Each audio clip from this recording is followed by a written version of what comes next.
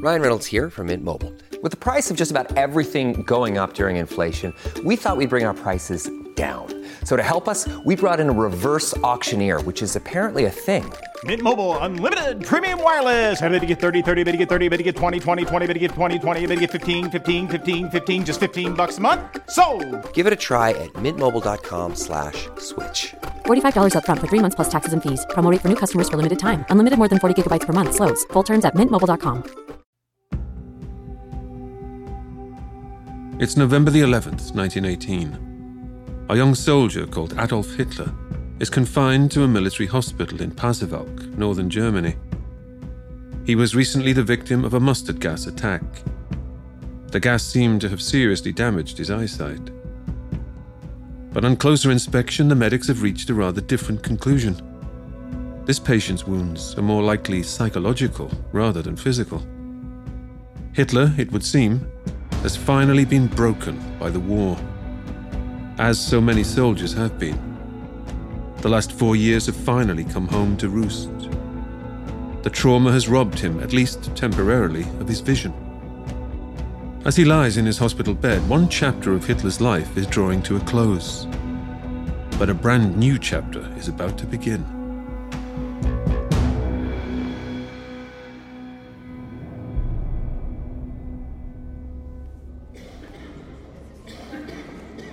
In the Pasewalk hospital, priests often slip in and out of the wards as they administer the last rites to the dying soldiers or impart the Christian good news to grateful survivors. But today, on the 11th of November 1918, the news they bear concerns military, not spiritual matters. The First World War has ended. That's it. No more fighting. It's technically an armistice. Germany has signed a ceasefire agreement with the Allies. But it will become clear in time that this is really a surrender. Kaiser Wilhelm, the German emperor, has abdicated.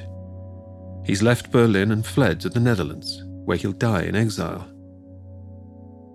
Throughout the war, German propaganda has given a false impression of the military situation, emphasizing Germany's gains and downplaying their losses.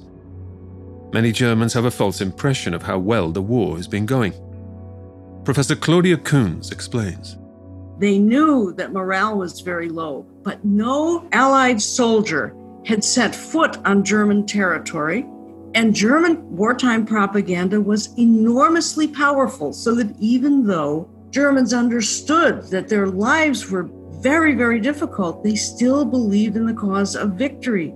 The Russians had surrendered. The entire Eastern Front collapsed. It looked as if Germany was ahead.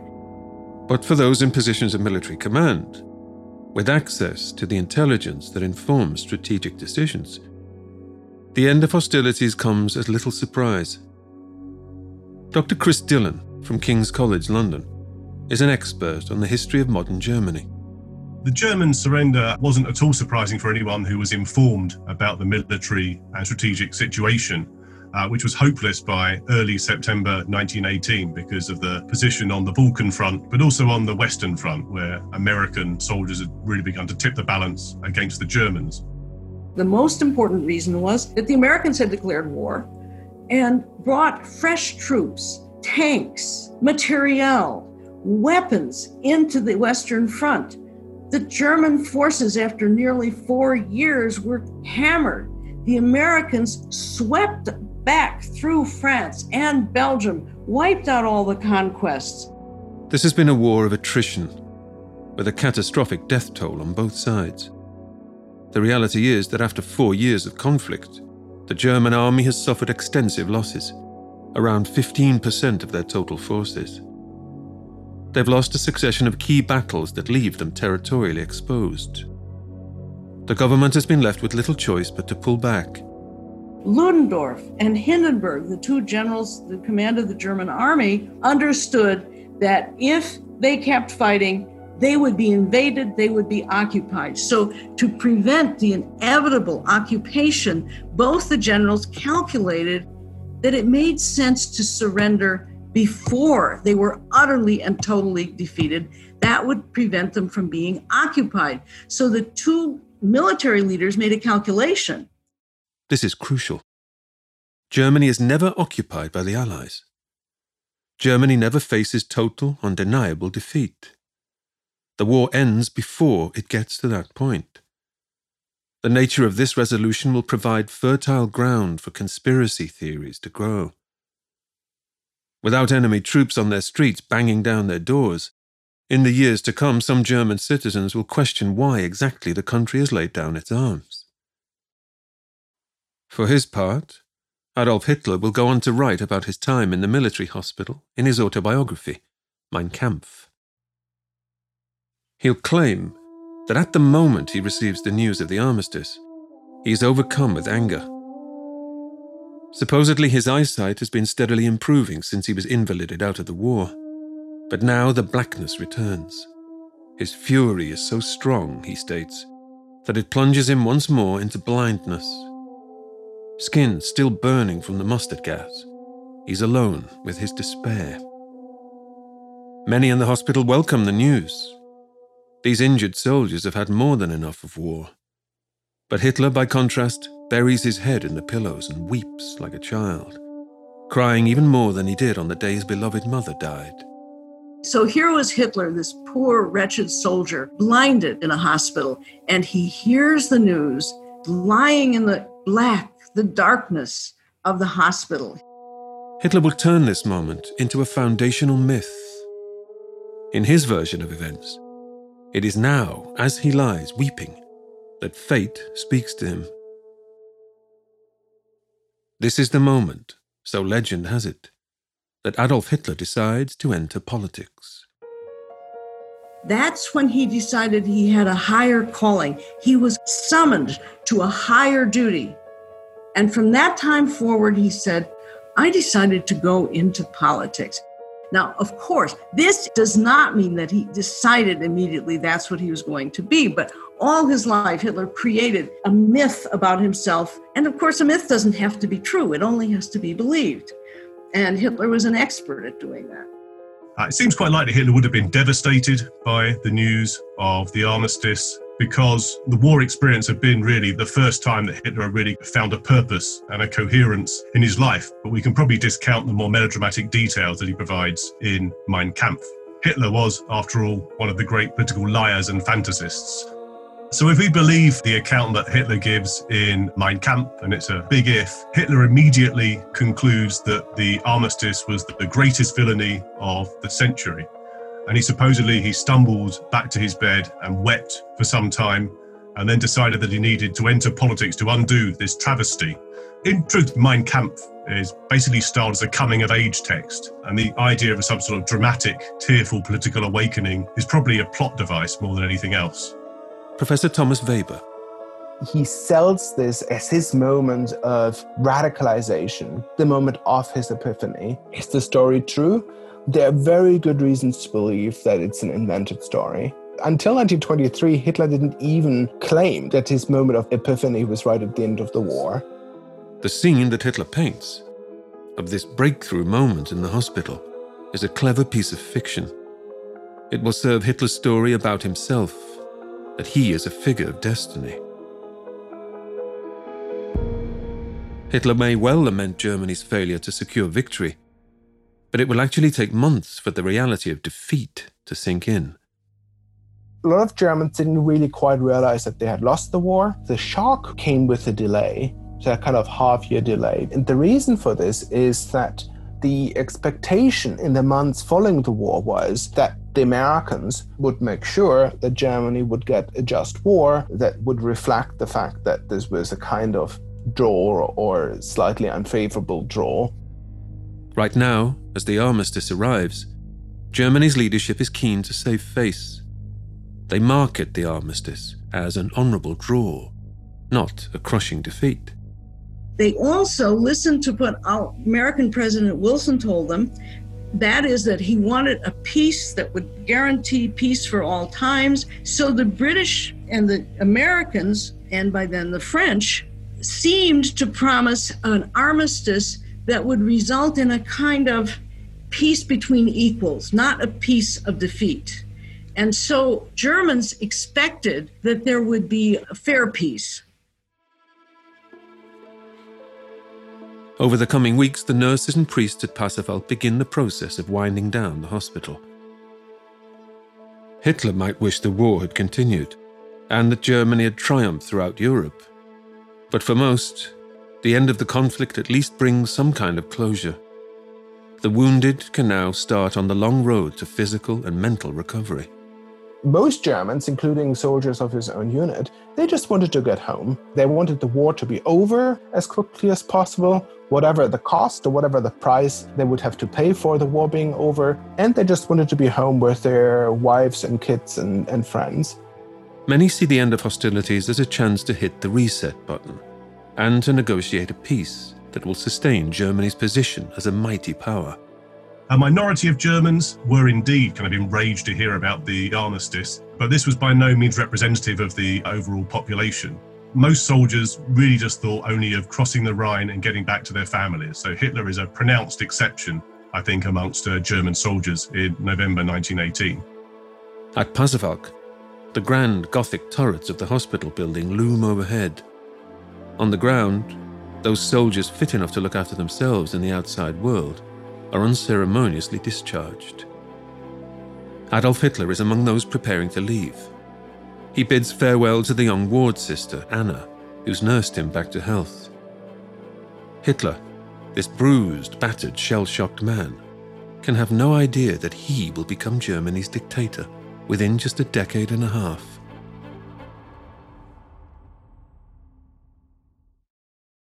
Hitler has been discharged from hospital with no war to return to, but he's still employed as a soldier. His army superiors assign him to work as a guard at a prisoner of war camp. Hitler wanted to stay in the army. This seems to have been driven by the fact that Hitler had nowhere else to return to, and that even Hitler was not so much thinking about how the war exactly had ended, but he was just finding a place to fit in. A few months later, Hitler is relieved of his duties at the camp. Now, finally, he returns home. Most soldiers receive a hero's welcome from their hometowns in late 1918, with train stations packed full of grateful and tearful crowds. There's a later myth that's developed by nationalists, by the Nazis, that soldiers have returned home to be spat at and abused by ungrateful socialists. But most of this is just cut entirely from cloth. It's all part of the propaganda of victimhood, which is whipped up by the German right.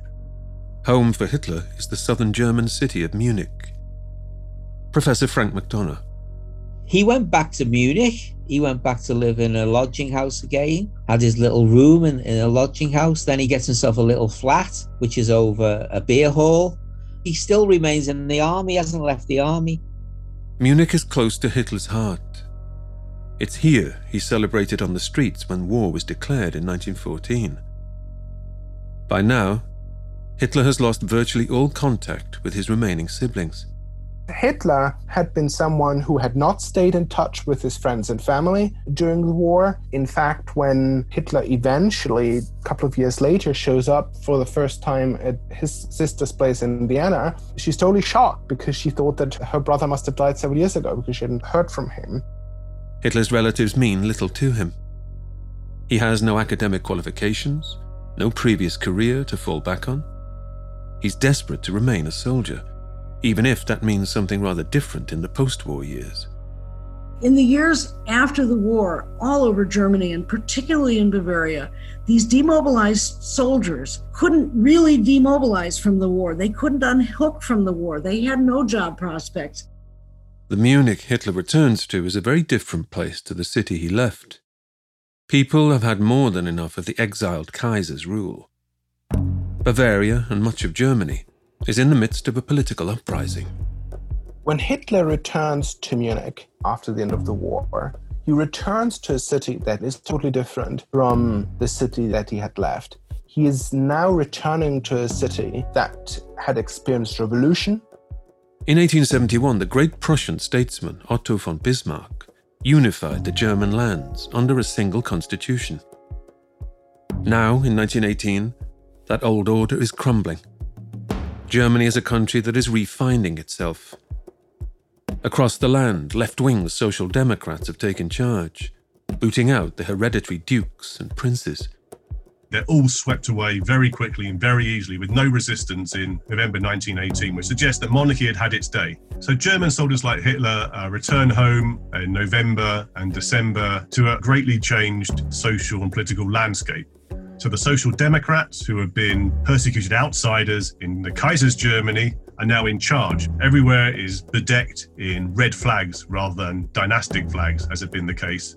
In Bavaria, this process has been particularly intense. And so Bavaria was the first of the German states to experience a revolution. So there's a cauldron of discontent that's available to be whipped up. As revolution sweeps the land, a new threat to life emerges. After the devastation of the Great War, an influenza pandemic is wreaking havoc across Europe. Germany has lost more than 2 million soldiers in the war. Now, the so-called Spanish flu will claim the lives of more than 400,000 civilians. So the Spanish flu epidemic had a devastating effect on Germany. The death toll in Germany was very high, and interestingly enough, a year or two ago, 2 political scientists correlated the flu death rate with vote for Hitler.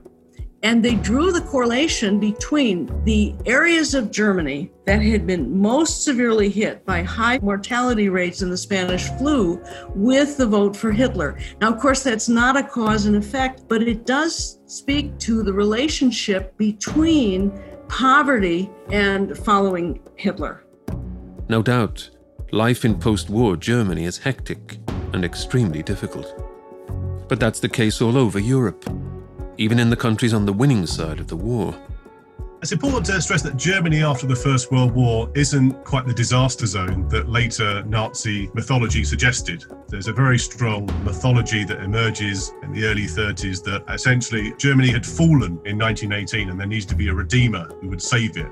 Most Germans are relieved the war is over. No country was in a great situation. There was a flu epidemic that was raging around the world. And Germany really, it wasn't in a fantastic position economically. France was in an equally bad position, and so was Britain. They'd also suffered. France suffered terribly because all the war was fought on French soil. France and Belgium suffered the most. Hitler will later claim to be outraged by the Bavarian Revolution and disgusted by the sight of the left in power. But there's little evidence for this. In fact, it seems that Hitler, like so many others, was content to go along with the Social Democrats. It is really only hardcore nationalists who would, at that point, really radically oppose the revolution. As Hitler returns to revolution in Munich, he's just like so many others, just going along with it, because he realizes that if he goes along with it, he can stay in the army. This is not a man fixated on political destiny. He's someone scrabbling around to keep his job. He even stands for his first ever election at this time. This is the first time that Hitler actually runs for office. Elections take place to elect representatives for Soldiers' Council from his military unit. Hitler stands for election and comes second and is duly elected. This is for the first time in his life that Hitler has any kind of command over someone else. It seems that the reason why he was running was, again, driven by necessity. This was, again, a time where even more people were demobilized, but he seems to have known that if he wins that election, he will not be demobilized. So he runs. He's one of the winners of the election, and he realized he can do the job. He seems to be learning on the job that he can lead, that he can be accepted, that he has natural authority over others. It's a pretty remarkable thought. Germany's far-right dictator cuts his teeth serving a left-wing administration. Whatever Hitler's own private political views, for now at least, he's keeping them largely to himself. He gets on with his work. Being a soldier gives him a purpose and puts food on the table. But the army is its own world. And, under their watch, Hitler will become increasingly detached from reality. It's in this period, as a soldier in post-war Munich, when Hitler will become truly, unequivocally radicalized.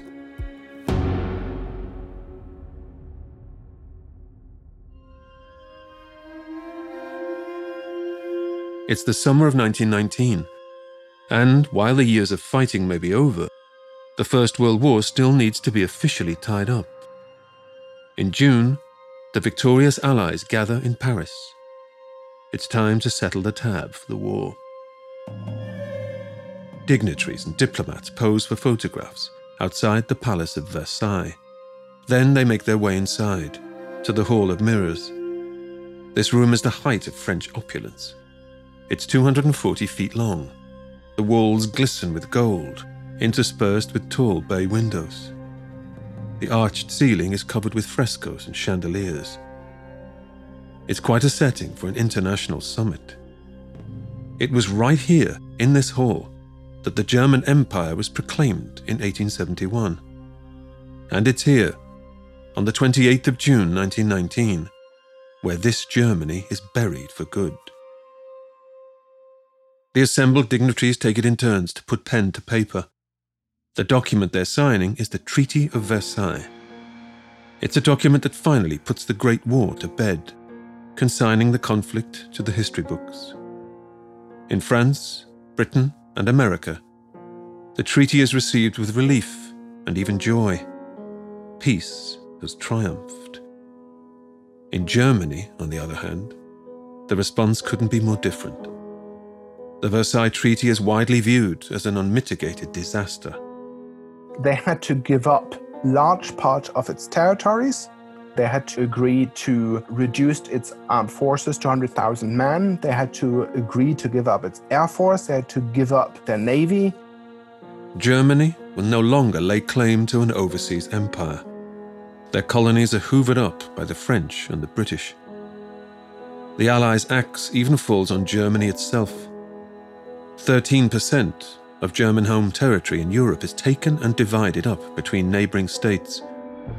Nearly 7 million Germans become citizens of France, Czechoslovakia, or Poland, almost overnight.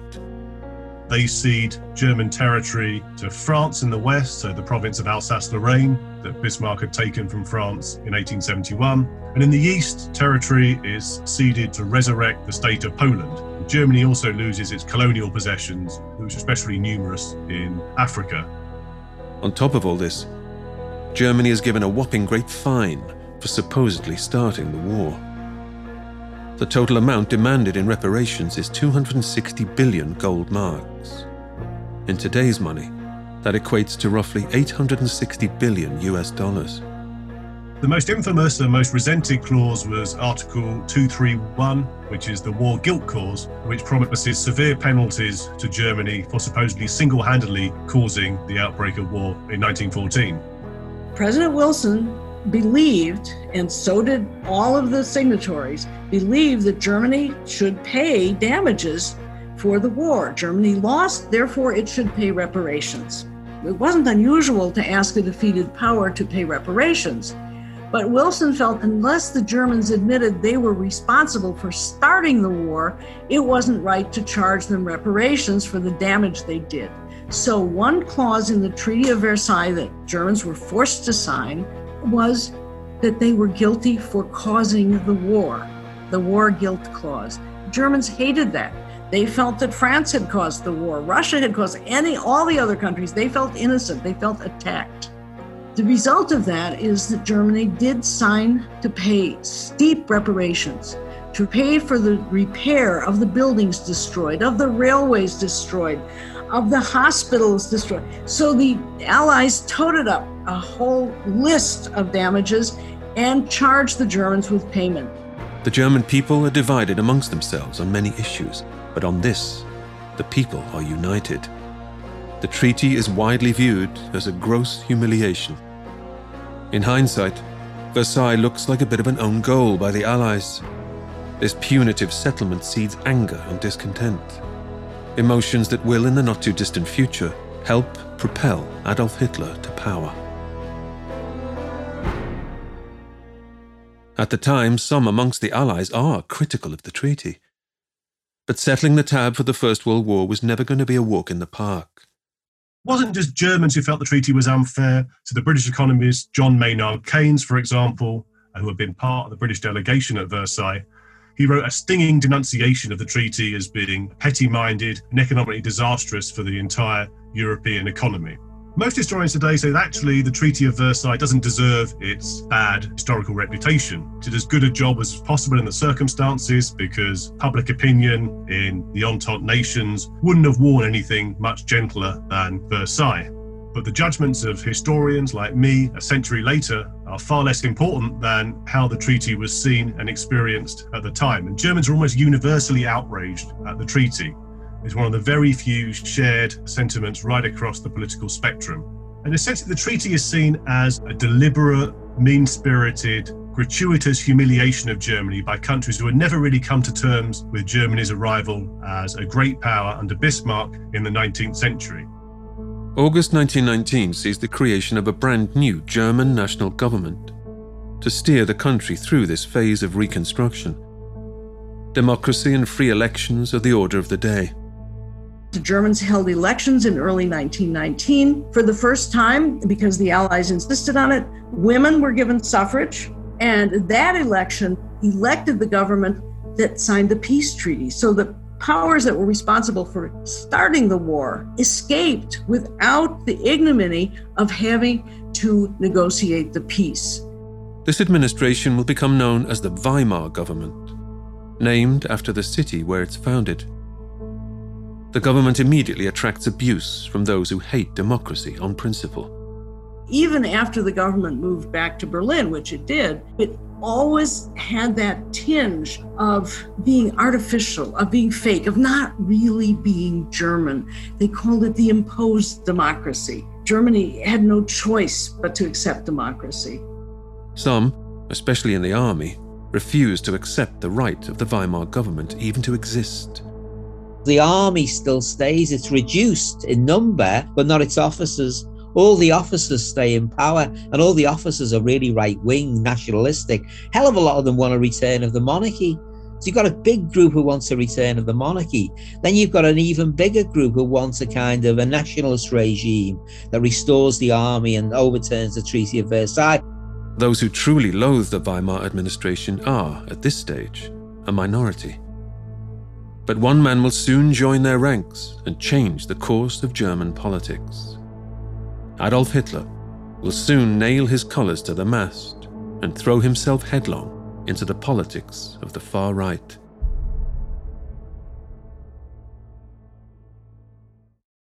The reality that Germany has lost, not drawn, the war starts to filter through to the population. It's now unarguable that the war was a defeat for Germany, not a tie. Versailles is not the sort of treaty you get for an honourable draw. But there are some in the German military who simply refuse to accept they've been defeated fair and square. They claim that pound for pound, the Germans remained the superior force to the end. The army in the First World War believed that they were better than all the other armies put together. And really, the army didn't believe it had lost the war because it was defeated by superior forces. If Germany didn't lose fair and square, then surely there must be some other explanation. There must be a reason for Germany ending up in this unfavourable position. A powerful conspiracy theory emerges, the stab-in-the-back myth. It holds that Germany didn't lose the war on the battlefield. The war was lost back home, in the government offices and the banks at Berlin. The thinking goes that the virtuous German army was betrayed by traitors on the domestic front. These traitors threw in the towel and sold out their country. This will become a powerful theme for the German far right. The stab-in-the-back myth emerged. And remember, Germany itself was not invaded. And so the German cities and towns were not decimated and destroyed. So you could actually believe, as they walked back into Germany, completely undamaged, from France, where it was completely decimated, some of them, largely thought, why did we give up this war? And this was certainly something that's played up by the political right, because it implied that the politicians had accepted peace all too easily and hadn't fought to the very end for the best possible terms. So who are these supposed traitors? Well, for those on the far right, clutching at straws, desperate for scapegoats, there are two groups of people to blame: communists and Jews. So they decided it was Jews and it was communists who were responsible and that they stabbed Germany in the back when they could have won the war. Europe has a long, shameful and bloody history of anti-Semitism. This particular prejudice underpins hundreds of years of history. At the beginning of the 20th century, this bigotry is spread pretty evenly across the continent. But now in Germany, in the aftermath of the First World War, as the reality of defeat sinks in, anti-Semitism is becoming more and more pronounced. Anti-Semitism is certainly very widespread in Germany, but you can see this sort of anti-Semitism very easily in France and in Britain. One historian has pointed out that if you were to return to Europe at the turn of the 20th century and try and work out which country was most likely to produce a viciously anti-Semitic, murderous regime, you'd have picked France with the Dreyfus affair, or Russia with its state-sponsored pogroms. You wouldn't have picked Germany.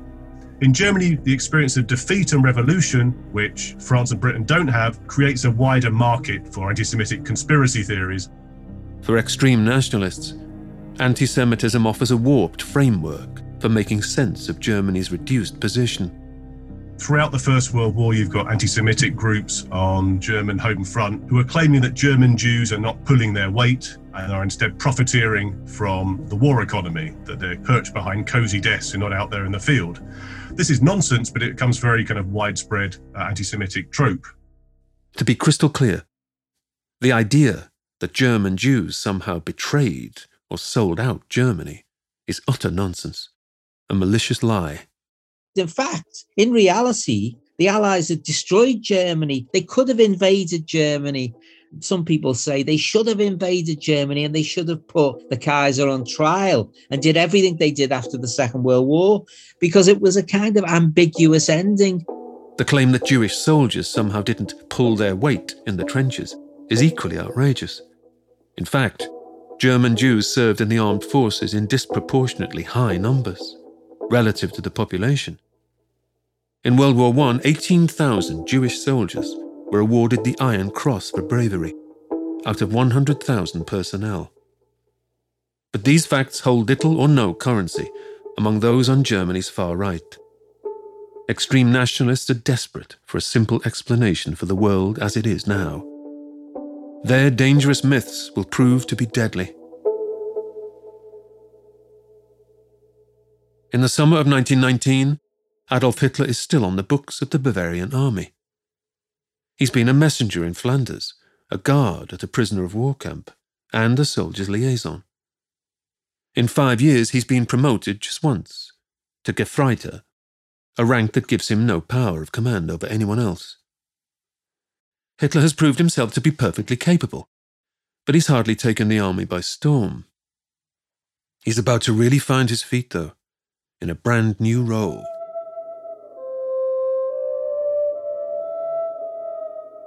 His military superiors have noticed that this soldier has a talent for storytelling. Beyond his peculiar and abrasive exterior, he's actually an extremely capable communicator. He often keeps his own counsel, but when he does speak, when he does perform, he has an uncanny ability to captivate his audience. The army see qualities here that they can make use of. Men like Hitler can be useful tools to steer fellow soldiers away from communism and other distasteful views. They want to put him to work trotting out slogans, posters, and articles that bolster the army's position.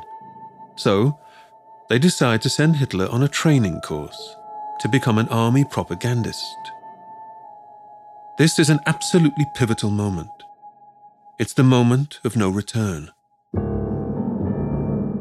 Now, during the summer, when he is taking this course, it was now that Hitler really realized the war had been lost. At the end of the war, again, Hitler, like so many other people, seemed to have believed that the war had ended in a draw. But now, with the Versailles Treaty, and crucially, with not just the signing of the Versailles Treaty, but also with the ratification of the treaty in Parliament, Germans experienced a rude awakening. They realized, wow, we really have lost the war if our politicians see no choice but to sign. The Versailles Treaty and the Weimar government are bringing everything into focus. Defeat, has finally struck home. On this so-called national thinking course, Hitler is taking a big step on his journey to the furthest extremes of the far right. Hitler's emerging anti-Semitism is very much informed by one of the lectures that he is attending that presents the problem of Judaism as supposedly weakening Germany domestically because of the kind of Jewish spirit. So this is one of the lectures that he's turning to for inspiration, where we now see, from the moment he listens to that, we see a continuity of political ideas from that moment until the day he dies. Hitler may well have been an anti-Semite before this point. But it's now, in the years following World War I, that a hatred of Jews becomes absolutely central to his worldview. A prejudice that started in Vienna is now his obsession. Even if there had been some kind of anti-Semitism pre-existing, now we see a major mutation of his anti-Semitism. It is now becoming the center of his political ideas. It is the center because he sees as the primary reasons for Germany's domestic weakness the supposedly pernicious influence of Jews. In the Bavarian army, a hatred of Jews often goes hand in hand with a hatred of communists. Anti-Semitism and anti-Bolshevism are often two sides of the same coin. The army hates Marxism, fears the left, is suffused with anti-Semitism for a number of different reasons, and this is what feeds through to Hitler. So most senior German army officers, Bavarian army officers, imbibe anti-socialism and anti-Semitism with their mother's milk in Imperial Germany. There's a fear in the German army that Marxism, because of its internationalism and working class-based politics, is a dire threat to the entire social status of the army. It's really the army that sets up this connection between Bolshevism and Jews, which would obsess Hitler all the way through until the last minutes in his bunker in 1945, right the way through to the very end. This same nexus of factors obsesses him. Hitler is also being exposed to what are called folkish ideas. Loosely translated, the term folk means people.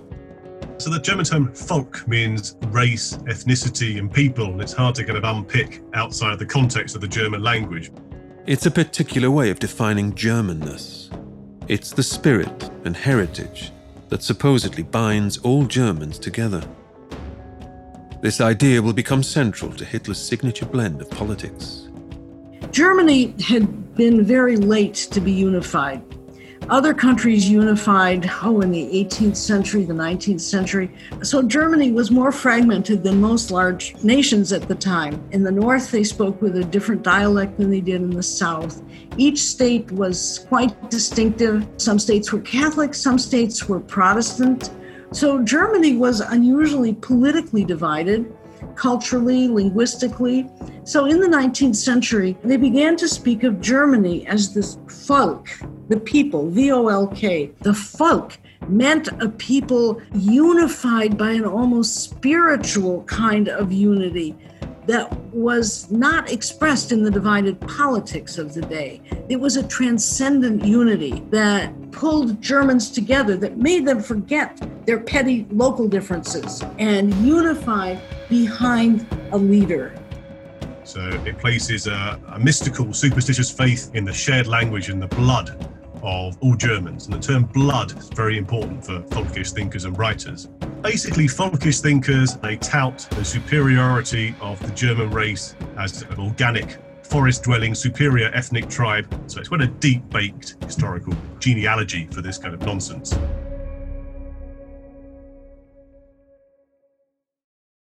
Looking back, it can be easy to assume that Adolf Hitler is simply a product of his environment. Conspiracy theories are in currency, especially in the army, and they find their way to him. But there are all sorts of extreme ideas in the air in Munich at this time, many of them contradictory. Hitler has a smorgasbord of bigotry to choose from. As he sets about his work as an army propagandist, he selects ideas that appeal to him.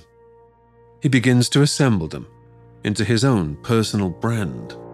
And he is turning to radical right-wing ideas that are in the air in Munich to arrange his own ideas. So Hitler really has to pick and choose himself Don't think of an image of a sponge, but think of a very rich buffet of right-wing ideas from which Hitler now picks and chooses and arranges his own meal, his own menu.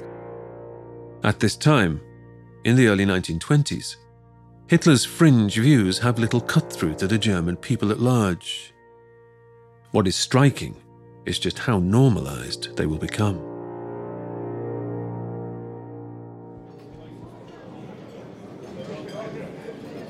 Anyone who's visited Munich as a tourist will know that the thing to do is to drink beer in huge open-plan beer halls. In the years after the war, these beer halls are where politics, as well as socializing, happen. In these massive cellars, young men gather to swig booze and rage at their enemies, both real and imagined. The Bavarian army is keeping a beady eye on some of the most radical groups meeting in the beer halls. A man called Captain Karl Mayer heads up a special military unit. His job is to keep Munich's extremists on a leash, to make sure they don't get too big for their boots, or move in a direction that threatens the army. Mayer has a task he can only entrust to an especially loyal and reliable soldier. It will involve going undercover to spy on some persons of particular interest. The man he has in mind for this mission is Adolf Hitler. In the next episode, Hitler becomes a spy for the army. But then an extraordinary plot twist, when he joins the very radicals he's been sent to surveil. This group will become the Nazi Party. As he throws himself into their work, Adolf Hitler finds his voice. Soon he will leave the army behind, as his march towards leadership grinds into gear. That's next time